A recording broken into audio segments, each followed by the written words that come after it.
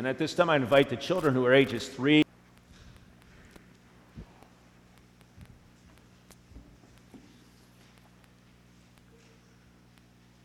Well, grace, mercy, and peace be to you from God our Father and our Lord and Savior, Jesus Christ. Amen. If I were to ask you what is Martin Luther's favorite psalm, your response might be Psalm 46. Since that was the psalm that inspired Luther to write, "A mighty fortress is our God." But you would be incorrect. Martin Luther's favorite psalm was Psalm 118.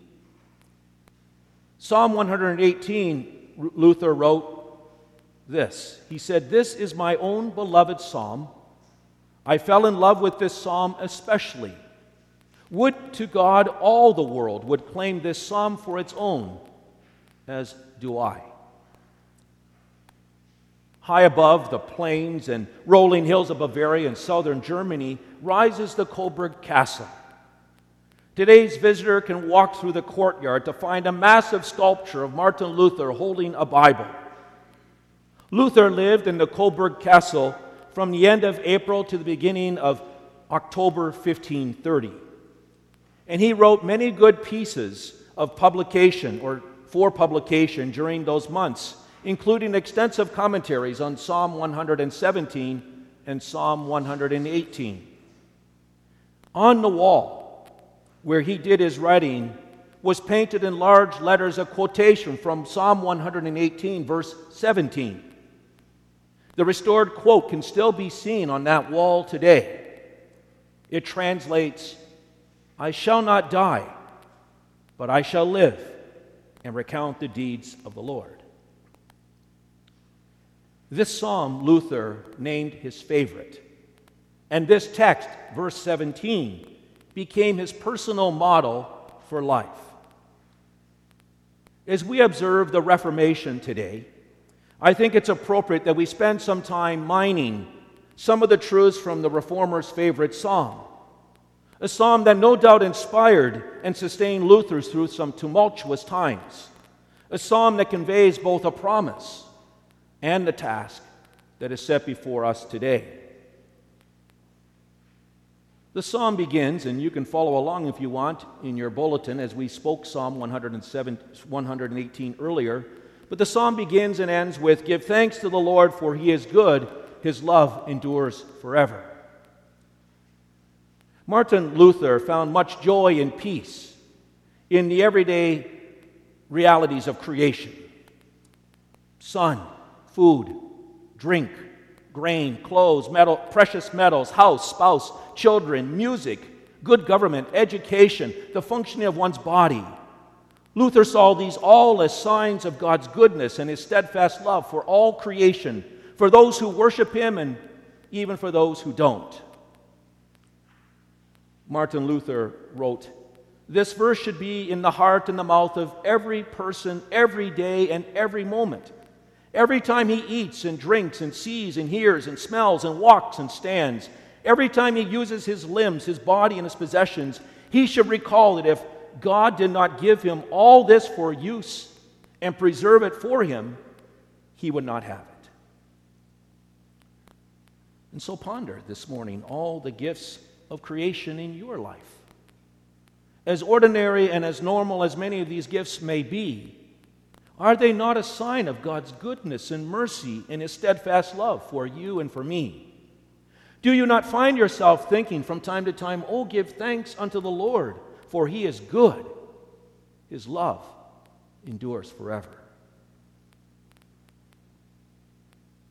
But for Martin Luther and for us, God's goodness and mercy is experienced most fully in this life and for all eternity, actually, in the person of our Savior Jesus Christ and the relationship that the Holy Spirit has entered into with us through the means of grace. Martin Luther writes, "We know that it is Jesus Christ who has redeemed us, purchased and won us from all sin, from death, and from the power of the devil, not with gold or silver, but with his holy, precious blood and with his innocent suffering and death, that we might be his own. and live under him in his kingdom and serve him. For he has risen from the dead. He lives and reigns to all eternity. And this Holy Spirit, the Holy Spirit calls us by the gospel, enlightens us with his gifts, sanctifies and keeps us in the one true faith. And it's in this Christian church that he daily and richly forgives all of our sins, with the certain promise that he will raise us and all the dead and give us eternal life. Yes, indeed. Oh, give thanks unto the Lord, for he is good. His mercy endures forever. Focusing on the goodness and steadfast love of God, the psalmist and the processional choir singing this psalm invite us to worship and adore our God. We read, "Let Israel say, his love endures forever. Let the house of Aaron say, his love endures forever. Let those who fear the Lord say, his love endures forever." The chosen people of God, those called to serve as priests, are bidden to acknowledge the enduring love of God. All those who fear the Lord, including you and me, are summoned to raise our voices in song and to praise our Creator, our Protector, and our Savior, whose love for us lasts for all eternity. As we reflect on the goodness of God as he provides the necessities needed for the health of our bodies and our souls, how can we not but sing, "I will not die, but live, and I will proclaim what the Lord has done"? And yet, despite the fact that we experience God's goodness daily, the flip side of our reality is that in this life, as a follower of Christ, we find that our life is one of distress, anxiety, and grief. Life's troubles squeeze life out of us. The grind of life saps us of our energy. Struggles box us into corners, making us feel trapped. The psalmist acknowledges that God's people have enemies. Luther himself was not without enemies. There was the imperial edict, branding him as a heretic, worthy of death. Erasmus, John X, Zwingli, among others, were Luther's theological opponents. Even a close friend and colleague like Andreas Karlstadt became his nemesis. I'm sure there were times in Luther's life when he felt as though all the nations were against him, that he was surrounded on every side, and that they swarmed him like angry bees, using words from Psalm 118. In addition to all of these opponents, Luther lived with daily physical and emotional pain. Physical ailments like arthritis, kidney and bladder stones, angina, cataracts, and Meniere's disease made daily living burdensome for Luther. Luther wrestled with spiritual attacks and mental illness. He endured long bouts, severe bouts of depression. He described his ongoing struggle in varied terms. He talked about the melancholy, the heaviness, and the depression of life. He talked about the dejection of spirit and the downcast soul. He talked about being sad and downhearted. He suffered with mental illness for much of his life and often revealed these struggles in his works. Evidently, he did not think it was a shameful problem to be hidden. Some of the struggles he saw as the work of Satan, and other times he realized that some of it was his own doing, or the result of the physical and mental shortcomings due to sin's effect on his life. Luther was also beset with tragedy. His eldest daughter, Elizabeth, died at the age of 7 months. Luther's 13-year-old daughter, Magdalena, died in his arms after prolonged illness. In a letter to his friend Justus Jonas, Luther wrote, "I believe the report has reached you that my dearest daughter Magdalena has been reborn into Christ's eternal kingdom. I and my wife should joyfully give thanks for such a fitting departure and blessed end by which Magdalena escaped the power of the flesh, the world, the Turk, and the devil. Yet the force of our natural love is so great that we're unable to do this without crying and grieving in our hearts, or even without experiencing death ourselves. The features, the words, and the movements of the living and the dying daughter remain deeply engraved in our hearts. Even the death of Christ is unable to take this all away as it should. You, therefore, give thanks to God in our stead. For indeed, God did a great work of grace, which He glorified when He glorified our flesh in this way. Magdalena had, as you know, a mild and lovely disposition and was loved by all. God grant me and all my loved ones and all my friends such a death, or rather, such a life. Yes, Luther knew what it was like to experience all kinds of enemies. But in the midst of all of these trials and tribulations, Luther found solace, and he found comfort, and he found hope in the words of Psalm 118. One can just imagine, with all of these things going on in Luther's life, as he opened up the pages of the Bible and looked at Psalm 118, and he'd read these words, they meant so much to him. These words where the psalmist writes, "In my anguish, I cried to the Lord, and He answered by setting me free. The Lord is with me, I will not be afraid. What can man do to me? The Lord is with me, He is my helper. I look in triumph on my enemies."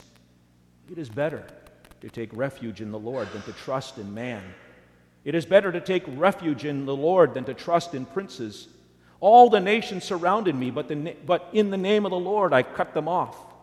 They surrounded me on every side, but in the name of the Lord I cut them off. They swarmed around me like bees, but they died out as quickly as burning thorns. In the name of the Lord I cut them off. I was pushed back and about to fall, but the Lord helped me. The Lord is my strength and my song. He has become my salvation. Shouts of joy and victory resound in the tents of the righteous. The Lord's right hand has done mighty things. The Lord's right hand is lifted high. The Lord's right hand has done mighty things. I will not die, but live, and will proclaim what the Lord has done. Yes, the Lord has chastened me severely, but He has not given me over to death.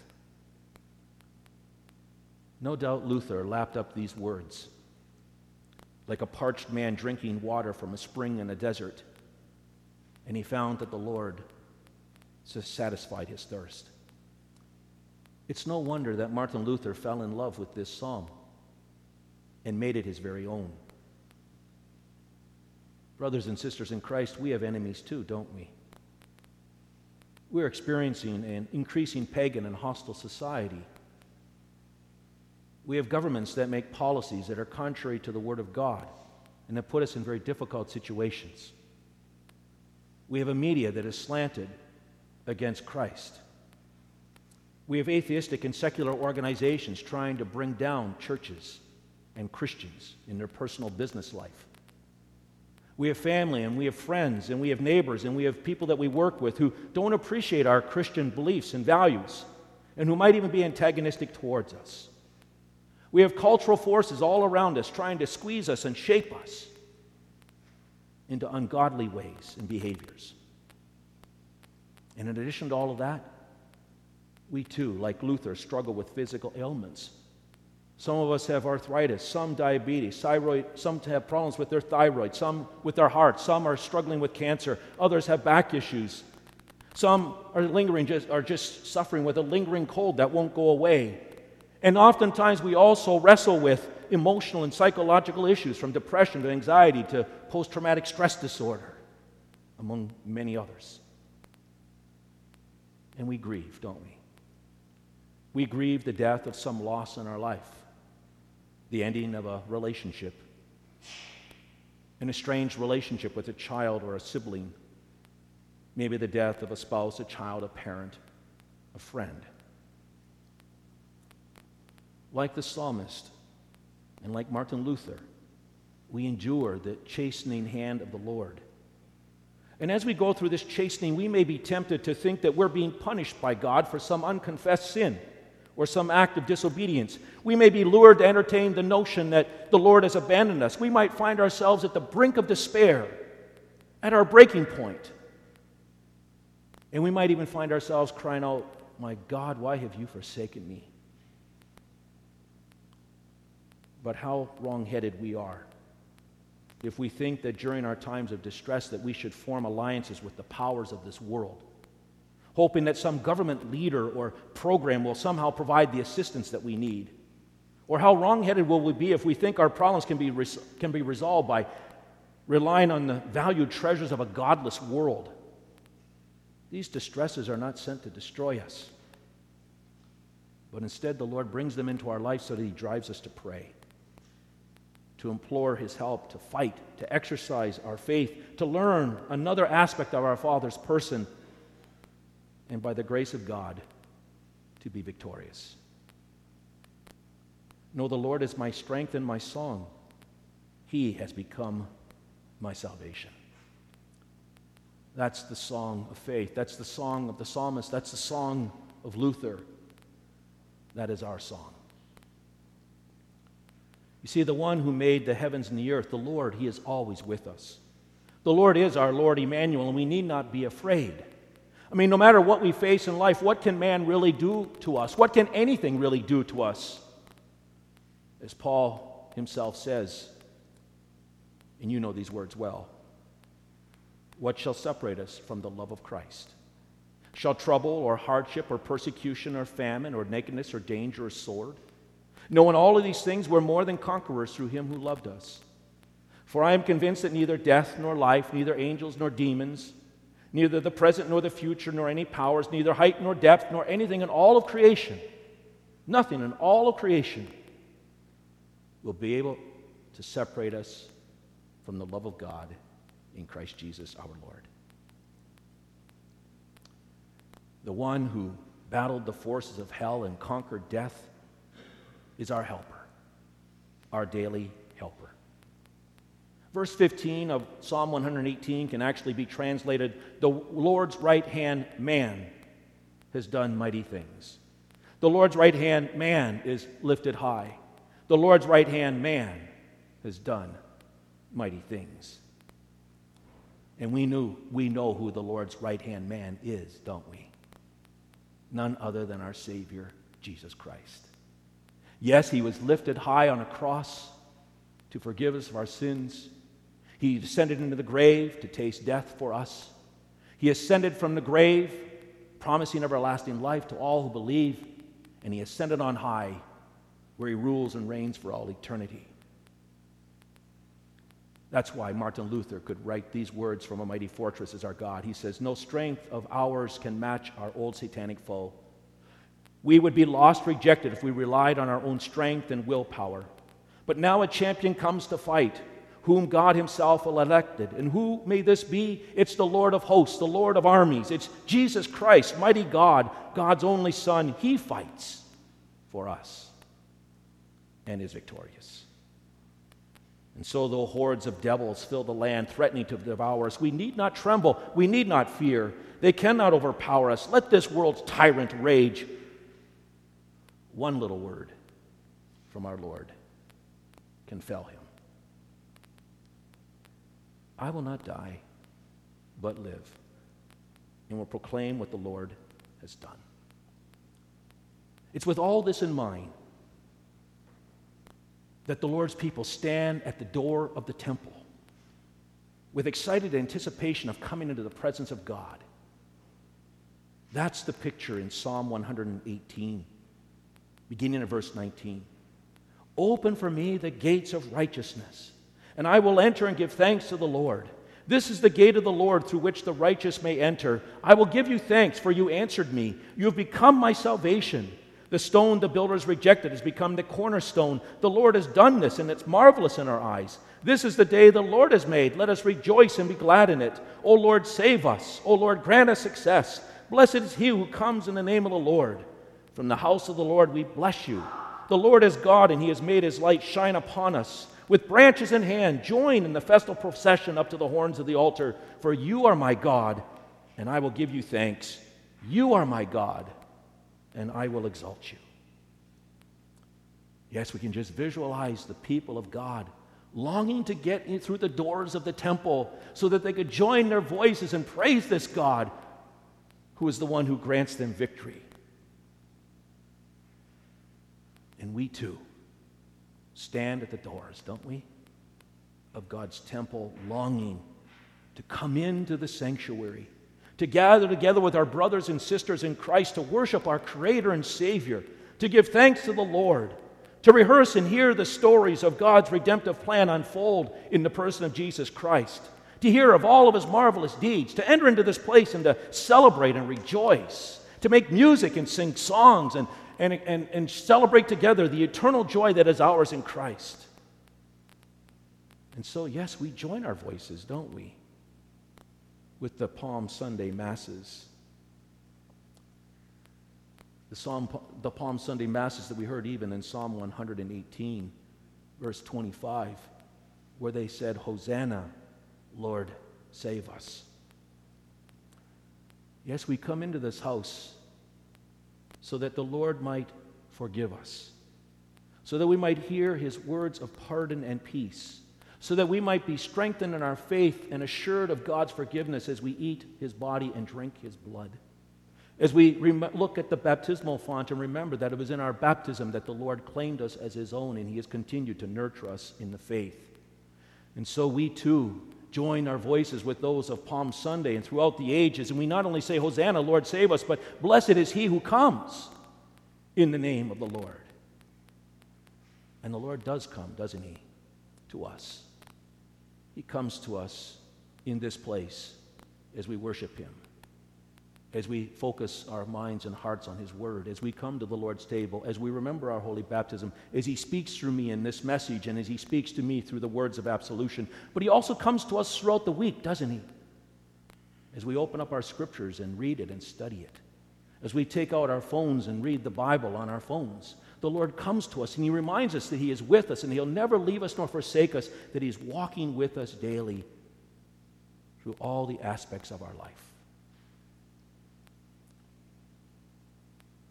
And so we are so blessed to come into this house of worship and to worship the Lord. But we dare not keep this glorious news in the temple. But we are to proclaim the goodness and the mercy and the steadfast love of God to the nations, beginning right here in our neighborhood, right within our own homes. One more quote from Martin Luther. He writes, "For once a Christian begins to know Christ as his Lord and Savior, through whom he is redeemed from death and brought into his dominion and inheritance, God completely permeates his heart. Now he is eager to help everyone acquire the same benefits. For his greatest delight is in this treasure, the knowledge of Christ. Therefore he steps forth boldly, teaches and admonishes others, praises and confesses his treasures before everybody, prays and yearns that they too may obtain such mercy. There is a spirit of restlessness amid the greatest calm, that is in God's grace and peace. A Christian, you and I, cannot be still or idle. He constantly strives and struggles with all of his might as one who has no other object in life than to disseminate God's honor and glory among the people, that others may also receive the Spirit of God's grace." Hopefully you now see why Martin Luther said of Psalm 118, "This is my own beloved psalm. I fell in love with this psalm especially. Would to God that all the world would claim this psalm for its very own. Indeed, I pray you will make this psalm your own and that you will adopt verse 17 as a model for your life. For what was true for the psalmist and was true for Luther is true for you and me in Christ. I will not die, but I will live, and I will proclaim what the Lord has done. Amen."